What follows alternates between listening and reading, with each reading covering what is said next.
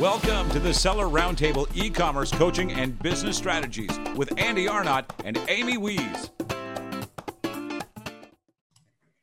Hey, what's up, everybody? This is Amy Wees, and I'm missing Andy Arnott today. He has kids. You know, he's taking care of his kids.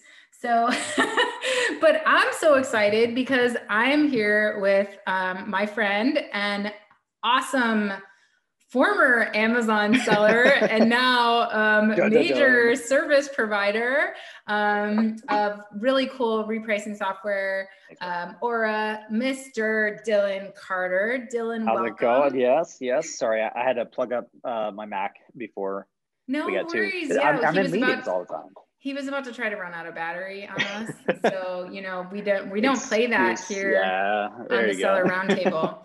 And we're on episode 80, so like nice. 80 nice episodes in. I can't believe it. It's amazing. Right. I love it. So Dylan, you know, I met you a long time ago. I was on your podcast a long time ago when I first got listing started. optimization. And that people still listen to that episode of me talking about listing optimization, and they're like, that was so great. I'm like, you guys, you should really update your training because that was like 4 years ago, you know? Yeah. But what's crazy is like, that was my first podcast, and I'm actually jumping into my third now. First podcast by myself, no clue what I'm doing. And I've since kind of like stopped recording those because I wanted it to be evergreen content, primarily for wholesale. And we still get 50 to 100 downloads per day. And it's been like probably 2 years since I stopped recording that. So it's like, it's insane.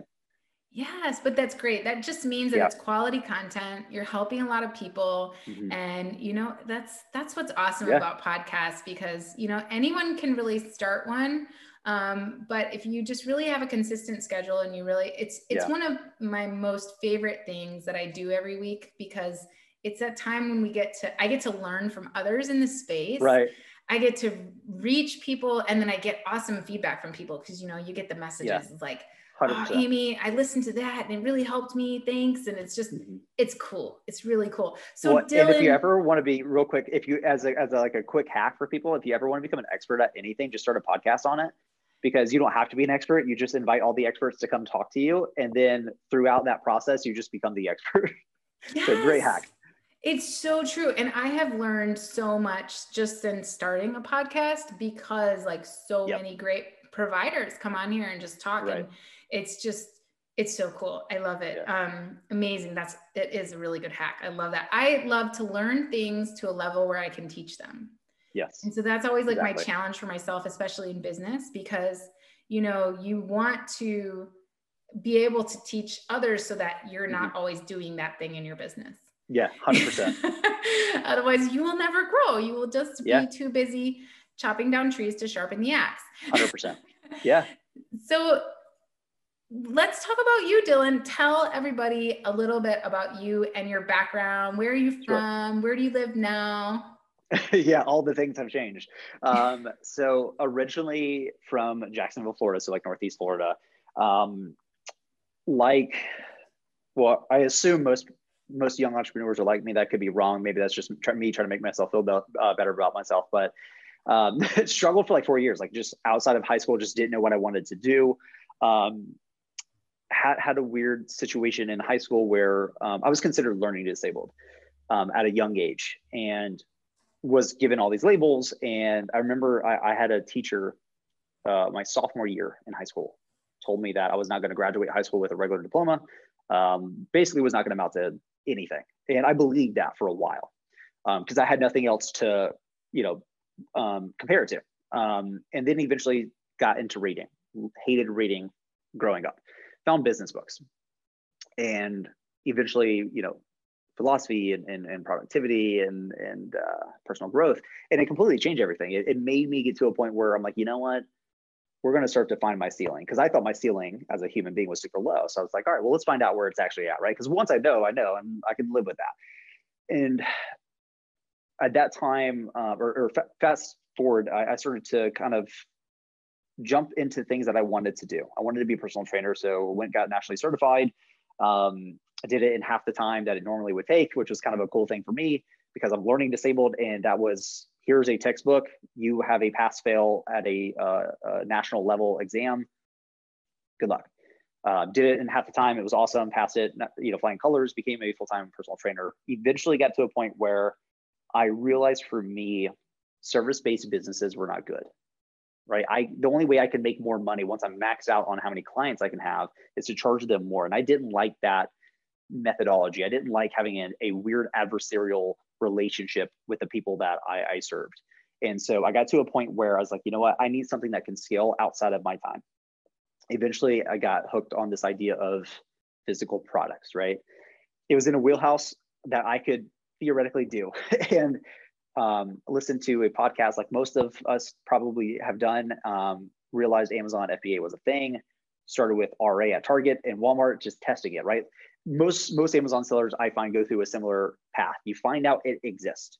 You go test it at, whatever local store, RA, you get sales, you're like, oh, now it's real. And then you start to scale it out and start to kind of treat it seriously, right? Now it's a business. And then eventually I got to a point where me and the GM of the gym did not see eye to eye. And he pretty much said, leave, we're done here, end of discussion. And I had all my clients call me and say, we'll go wherever you want. And for a few days, I considered just opening up my own gym or doing home-based stuff. But that wasn't the smartest move. It was a smart move in the short term, but in the long term, it didn't really give me what I was trying to optimize for, which was scalability. So I said, you know what, this is going to suck. Did not have a lot of money saved up. And I pretty much told myself I have 3 months to figure out how to cover my bills with RA. And that's what I did. And it was great. And then I got to a point again where I was like, I need more scalability. I don't want to spend 10 hours a day, quote unquote shopping. Sourcing. The RA is no joke. Like grind. Even when you get in your stride, yes, you're always running out of replenishables. Like it's like you'll find a little gold mine somewhere and then you're like, oh, I can't find that product anywhere anymore. Yeah. And then you try to go get the wholesale account and sometimes you can't, sometimes you can. It's just like, yeah, I get it. I get it. So now you're running. I love something that you said though. You said, I was trying to find my ceiling. Yeah. I think that's so cool because I think that that's every entrepreneur, whether we realize it or not, we don't know what our own potential is until we keep striving for like, what can I actually accomplish? So love that you called it that like I couldn't find my ceiling. That's so cool. So anyway, you're doing RA. Yeah. And you left your job and you could have started your own thing, but you realized that ultimately scalability was important to you. Like, what influenced you at a young age to make you realize that you didn't just want a job? Yeah. It's a great question, actually. So I come from, the quote unquote broken home. So my parents split when I was 3, and, have amazing step parents, but my stepfather, he came in my life when I was about 12, maybe 11, and he was a business owner. They basically did entertainment for weddings. And so at a very pivotal age for me in my developing years, he would just take me to these events. And it was kind of funny. I would be 12 years old DJing at weddings and like parties, which was kind of cool. But he kind of through experiences and through actions showed me that there's an alternative. Now, the rest of my family, not that way. I didn't know that was a thing. What do you mean you own a business? I didn't know that. Right. And so here he comes along and I can, not go to school on a Tuesday and he's still at the house. I'm like, don't you have to go to work? He's like, I am at work. I was like, okay, like, how does that work? And we, he had a little home office and stuff, but he would always make a point to take me to experience things, which is pretty cool. I mean, it showed me a alternative, and I didn't know, I never grew up thinking or wanting to be a certain thing. I've always been envious of those people that are like, from day one, I wanted to be a teacher. It's like, I'm so envious. Like, that's so cool, regardless of what that thing is, just the fact that you knew. I didn't know. And to be honest, I didn't know how much potential I had because I didn't believe that I had much. So the options that I thought I had for myself were pretty small.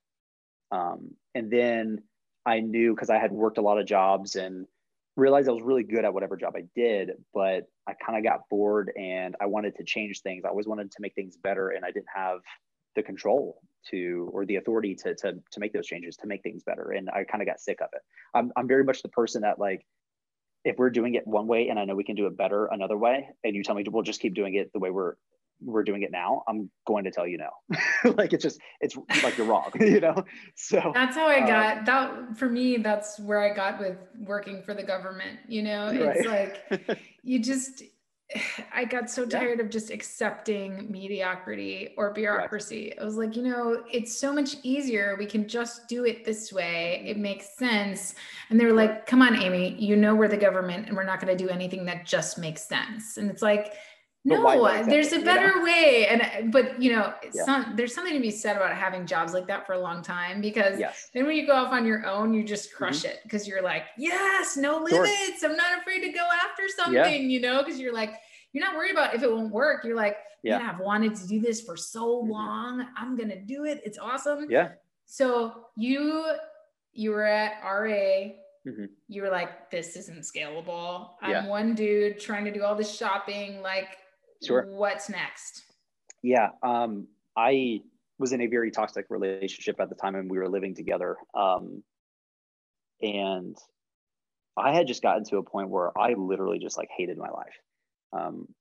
I knew I had a lot of potential at that point, and I realized the gap between what I thought I should be, or who I thought I should be, versus where I was so wide that I just had to close it immediately. So I actually decided to go back to school full time, and in parallel switch over to wholesale. So why the switch to wholesale? I realized that I could do a lot more upfront work. But the moment I got the account, we're good for like 12 months, right? The way that I purchase things. And so I also realized I didn't have to touch inventory. So when I'm looking at my time, I'm like, I don't have the time to be peeling, discount stickers from Target. I don't have that kind of time. I don't have the space to do it even. And so I realized I wanted to be able to do 10,000 units a month. And I had this weird idea where I was like, you know what? You should be able to process 100,000 units a month the same way, just as easy as you could 1,000. Can't do that with RA unless you hire a bunch of people. I'm like, dude, I'm like 22. Like, I'm not going to hire a bunch of people. Like, I'm barely making enough to pay my bills at this point, right? And so I had to make that shift. And we kind of talked about this previously, where you get to a point where you kind of want to go back to RA, right? Because it's fun, blah, blah, blah. I set a hard constraint. Limitations are important. So what I did is I said, okay, you're paying your bills with RA right now, but for a fact that wholesale is going to make sense. You got to figure it out. So I set a rule. I'm not allowed to buy inventory unless it's wholesale, period. And again, now I have a few months to figure that out. And eventually I did. In the startup world, we always say, just don't die. If you could just keep working for another day, you're fine. You'll keep figuring it out, right? You have more at-bats, so to speak, to figure it out. And that's all I needed. I just needed to be able to continue to do it. I didn't need to succeed in like 30 days. I just needed to be able to continue to do it over the course of the next 30, 60, 90 days. And eventually it starts to take off. And I approached it differently. So I immediately had a prep center. I've never seen any wholesale inventory in person from day one. That was by design. When I sat down to design the business, the architecture of your business, which a lot of people don't do, even if it's simplistic, I did that so that I could also go to school. Because now I don't have to worry about, I got a big shipment coming in. No, I send an email to my prep center, we're good to go. It's not a problem. Mm-hmm. So even as it continued to grow and scale, it didn't require more of my time. And that enabled me to be a full-time student, support myself while doing so, and have a cash flow business. I love that you took the time to sit down and plan it. I mean, I have people all the time that'll send me messages and go, Amy, I think I want to start this. Like, can you give me some tips on how to start it? And I'm like, sit down and figure out how you're going to do it. Not every business is the same. Like I can't, I get asked questions about, well, I want another stream of income. How do I start writing listings, or how do I start, doing affiliate marketing? Well, you have to have a plan. Everybody does it a little differently. You can definitely do it, but you gotta have a plan. So I love that you did that. You designed it the way you needed to design it, and you made it work. And then I know, like, during that time, you also shared your journey along the way. So not only you were going back to school, full time. What were you going back to school for? Finance. So for finance, so you went back to school for finance. You were doing wholesale at the time. You did a new business plan, not touching your inventory, figuring it out day by day. Yeah. And you were sharing, you were giving back during that time. You were helping other people get started doing the same thing you were doing. And wow, that's incredible. That there are few people that I know in this world that are as crazy as me and you to do stuff like that, right? So I love that. It's so rewarding. So then you're doing the wholesale thing for a while, and then you got into software. So how did that happen? I think there's an important point to make that a lot of people don't talk about. Because a lot of people say, oh, I want to do affiliate marketing, or, oh, I want to sell on Amazon. And I like to ask the question, why? Because when you actually ask, like, well, why Amazon? A lot of people don't have a good decision or a good reason, right? It's just like, because you can make money, right? It's like, so you can make money being a drug dealer. That doesn't mean you want to be a drug dealer, right? And theoretically, as far as I understand, they got great margins. So my point here is that you really need to reverse engineer what you want. What do you want? You don't just want a business. I know it seems that way, especially when you don't have one, right? What you want is a certain type of business that supports who you are and what you want out of that business. So there's a big difference between a cash flow business and a equity heavy business. And what I mean by that is wholesale is fantastic for cash flow, but you're never going to exit that business. Nobody's going to buy you for 3 times the multiple. Sorry, if somebody is telling you they're going to sell their wholesale business for 3x, no, they're not. You might get 1.2. Private label, on the other hand, takes longer to get to a point where you are cash flowing. But the point here is now you have equity that is worth something that you can now exit for 5 to 7x multiple all day long. So it depends on what you're optimizing for. If you want to, not take anything out because you're, let's say you love your job, but you're just like, I want to grow a 6-figure business and then exit it for 7. But I still love my job. Perfect. Go private label, right? If you're like, I just want to quit my job, I don't care about having a big windfall exit, I just want to be free and do my own thing and make my own decisions, go wholesale. Totally makes sense, right? So you have to pick what makes sense for you. When we're talking about scalability, because I always come back to that. I'm always looking for something that's more scalable. Software is more scalable. And I got to a point where I was not having an impact with my Amazon business. Wasn't. It was cool. It was enjoyable. I learned a ton. But I realized through, sharing, because I did live sourcing. I was the first person to do like free, no upsells, no courses, like wholesale sourcing for an hour every single Tuesday. I did that for like 2.5 years. I wrote 2 blog posts that were in depth, but like better than any wholesale course, like content, like in depth for free every Tuesday and Thursday between classes for a year. The feedback I got from that meant more to me. I can always make money. That's not the hard part at this point. But I realized I wanted to make money. Caveat, must have impact. Maybe that's just me being a nerdy millennial and wanting to quote unquote having impact, but I do. And I realized I had an opportunity to help other people. And it sounds cliche, I get that, but it hit a bone in my body. And to be honest, I've always wanted to have a software company. I've always wanted to have that, but I've never been that technical of a guy. Like I'm technically inclined, but I'm not an engineer.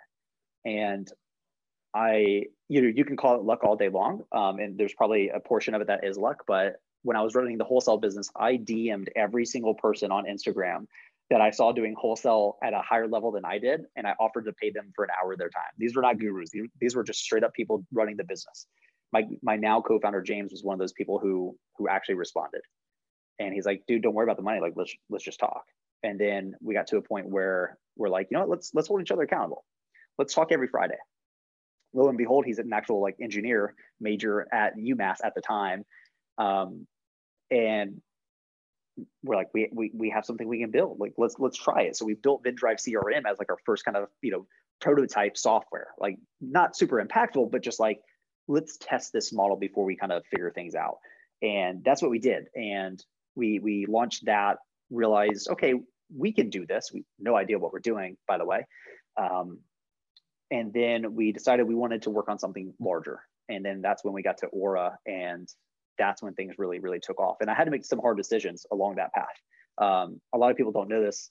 At the time, I was running the wholesale business, going to school full time, starting to gain a little bit of traction with VinDrive CRM. I got a job at a startup full time. I did that for experience. I wanted to know how you do things. I'd never worked at a tech startup. They were VC backed, 10 million in my city, which, to get a VC backed startup in Jacksonville is very uncommon. And I was like, I'm going to go work for them for free, or not for free. I'm sorry, full time, and low paying job, low man on the totem pole. I'm still running like a profitable business, but I did that strategically. Yes, there's a lot of people who do that, because you definitely want to be behind the scenes in someone else's mistakes. Yeah. Before you go make your own, it's Correct. it's like, the things that you don't want to do that your parents did, you're like, okay, Sure. I'm not going to do that with my kids, it's cool to learn.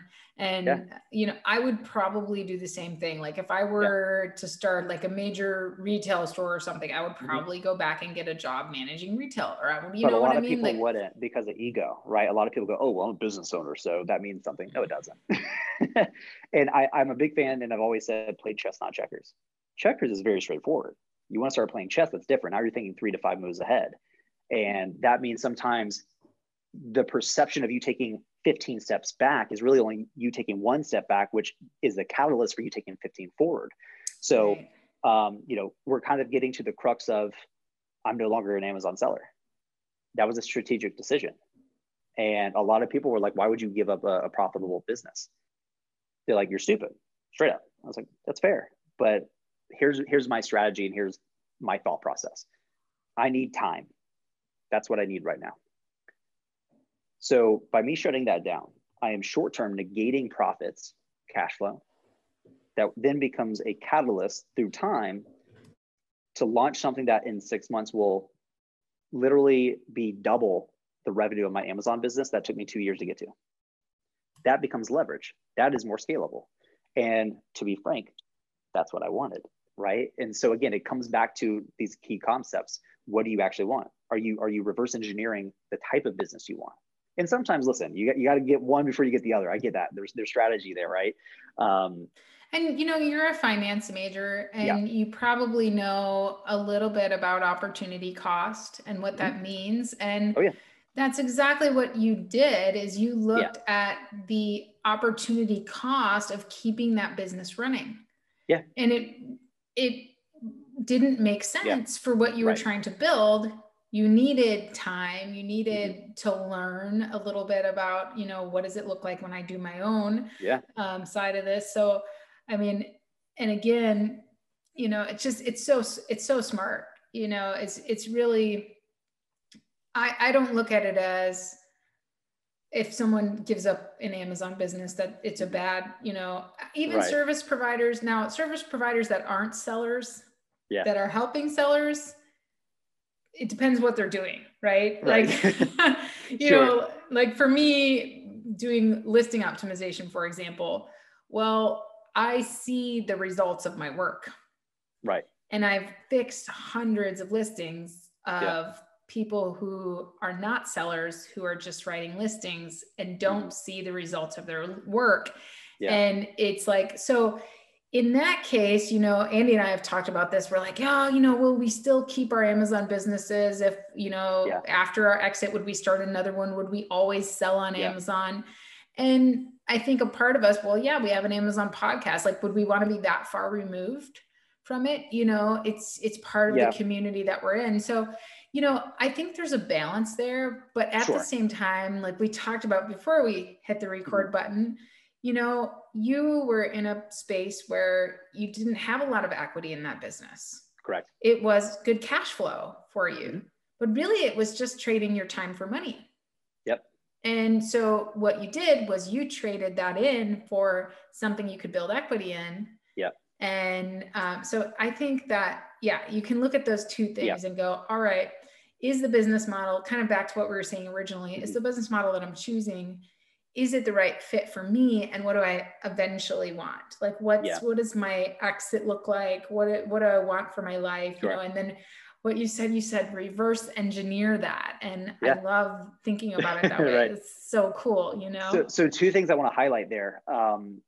One, there's a clear difference between a business and a company. They're fundamentally different in my opinion. I realized I didn't want a business. I wanted to build a company. A company exists outside of you. A company is its own, it's its own organic, entity, right? A business is different. And neither one is better than the other. It depends on what you want. Again, reverse engineering. But I realized I wanted a company, not a business. And then two, to your point about, do you want to be so separated? Or so many deviations away from understanding things as a seller. I kind of dealt with that for a little bit. And I was like, is this really going to hurt me? And I got to a point where I was like, you know what? What's your sample size as a seller? N of one, right? But when you're on the service side, like we've got thousands upon thousands of sellers.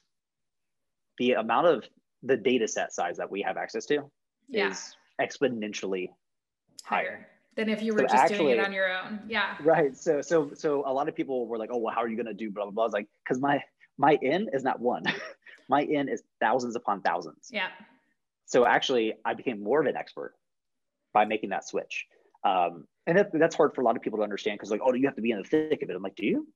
Like, or I could just look at the results of your work every day. You're able to see that, it's 100%. like, it's the same thing with private label. I don't have all this experience to give people because of my one brand in the pet business. I have all of this experience to give people because I've worked with people in literally hundreds of categories, over thousands of listings, and gone to China and walked through all these factories with people. That's where my experience comes from. It comes from them. It doesn't come from just my little business that, my little company. So it's such a cool thing to look at it that way. And I love that you followed your passion and what you wanted. So speaking of your passion and what you wanted, tell us about Aura. What is Aura and what do you guys do? Yeah. So Aura is a intelligent repricing tool. So the way we approached it is, me and my co-founder have used repricing tools when we were both sellers, and none of them really hit the mark, to be honest. And we found that we had a hypothesis that we could do a better job and serve the market in a different way. And when we approached it, we looked at, okay, well, what's the primary things? You got to have instant repricing, the basics there, right? But then what's missing? One, it's the value play. So you have the very, very expensive ones, you have the very, very cheap ones. But when you go with the very, very cheap ones, you negate speed, performance, things like that. And really, there's not that big of a jump between, really, really good features and the most expensive ones. So we're like, let's sit somewhere in between, right? Like, we understand what it's like to be sellers and use these tools. A lot of these companies don't. And so we had a unique advantage where we've both been sellers. My co-founder is an actual engineer, so nothing's outsourced. And two, I'm a finance major, which actually does help on the economic side, because really repricing is just economics. And so we set to build that out. And one of the main features or pillars we wanted to sit on top of was just amazing customer service. I mean, we had, quote unquote, advisors tell us we should outsource that from day one because we're founders and we shouldn't be doing that. And I wholeheartedly disbelieved that statement. I think it was crap, to be honest.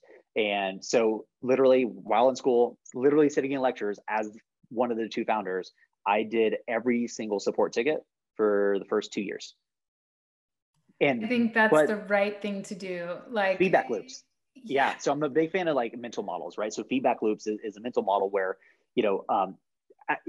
as close as you can be to the thing you're trying to have an impact on or make better, the better you're going to have a feedback loop, right? So by me actually talking to every single person who's having a problem or who has a question, it tells me, what do we need to fix? What do we need to work on next? What kind of support documentation do I need to build? And what's great is because I was doing that work, I actually built the entire system to be incredibly efficient.